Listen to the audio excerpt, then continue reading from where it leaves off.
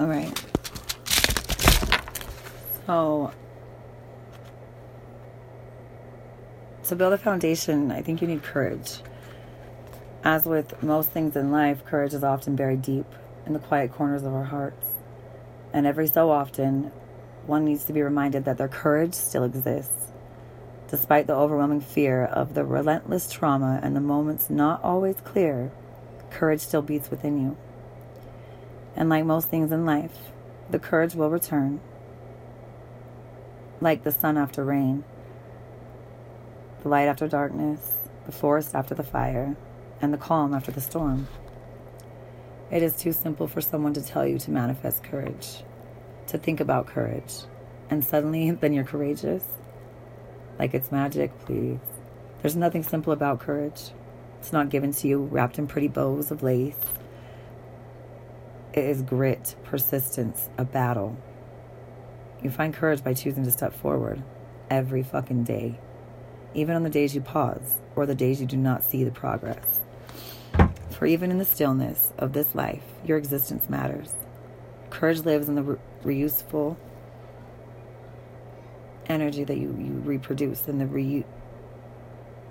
refusal to surrender, and the will to stay.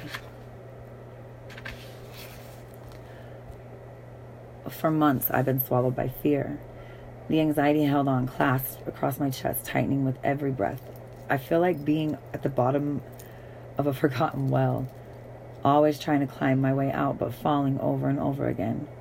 One afternoon, I was looking in the bathroom. Lights were all ruined. I couldn't turn them off or on. Shower still running. I looked at my reflection in the mirror and I said, are we really going to carry on with all this fear inside? So I had a conversation with courage. I told courage I had lost the fire burning inside my heart, that the world was messy, unforgiving, and in a state of chaos, and it had begun to eat away at me. Courage looked back at me and said, I come and go. Why? I demanded. I need you every moment of my life. Why do you always leave me when I need you the most? Because fear needs space too, courage offered. And so I looked deeper into the reflection in the mirror, and I saw courage breathing within the rhythm of my heart. And I saw fear as well, beating simultaneously alongside it. You can always find me, courage said. Be at peace with your fear. It runs alongside me as I run alongside it. Fear will not stop you from finding me.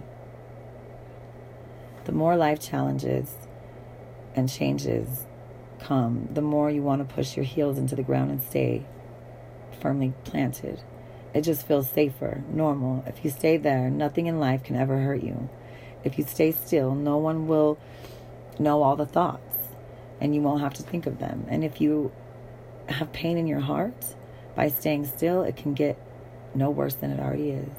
Like you've frozen the pain in time. And it's the pain you're familiar with anyway that perhaps it's just easier to let it stay.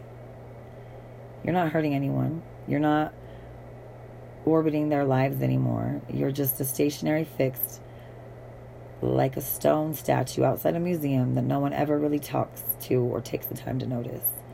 But you're hurting yourself. You are denying yourself the chance to orbit your own life. When you finally relax your heels and you start to put one foot in front of the other in a walk and then a jog and then a run, it's not like this earthquake of a moment. It's not like life suddenly explodes and there you are.